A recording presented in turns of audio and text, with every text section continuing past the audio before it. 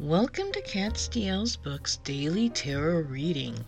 My name is Ellis Berriman. I am a writer, a past life consultant, and a tarot reader who talks to dead people. The world is a dumpster fire, my friends, and the flames are only getting higher. Lucky for us, I've got a truckload of marshmallows to roast, so sit by me for a few minutes, eat a s'more or two, and I'll deal some cards and let you know what's coming up for the day. Stop by my site, catsteelbooks.com, that's CATSTIELS books.com, to sign up for my weekly newsletter, book a personalized tarot read, or maybe a spirit communication.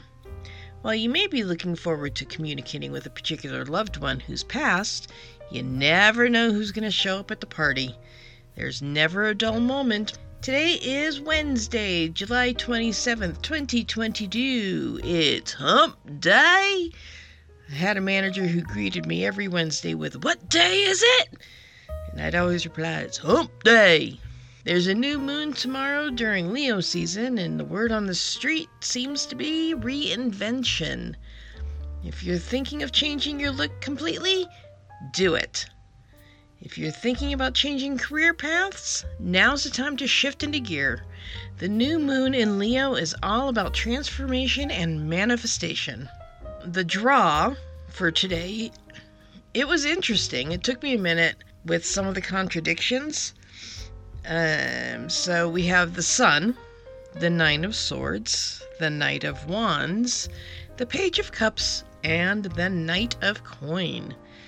The Sun is one of the most positive cards in the deck, and it radiates its optimism to the rest of the spread, which is nice because the Nine of Swords is one of the most pessimistic cards in the deck.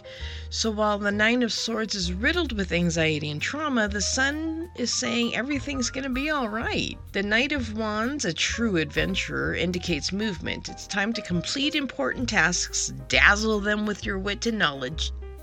The Page of Cups says to be open to new ideas, especially ones that are derived from intuitive inspiration. Intuitive inspiration. Wow, say that 3 times fast. Be ready to embrace the unexpected. Yet the Knight of Coin asks that you stick with what is working. If it ain't broke, don't fix it mentality. You've got a steady routine. Maintain the status quo for now. Do you see what I'm saying about the contradictions? So really what I'm seeing is there's a lot of inner turmoil going on. But the Sun is saying that it's going to be okay, so there's some relief coming along. The universe may even have a happy surprise around the corner. Just keep moving forward, one foot in front of the other. Be ready to pivot when needed and embrace the unexpected. You've got this.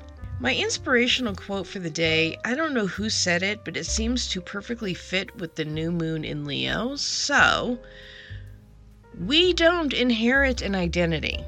We get to invent it, and we get to reinvent ourselves as often as we like. Every day when you wake up in the morning, you have to decide what kind of person you want to be. And on that note, have a great day, my friends, and I'll talk to you all tomorrow.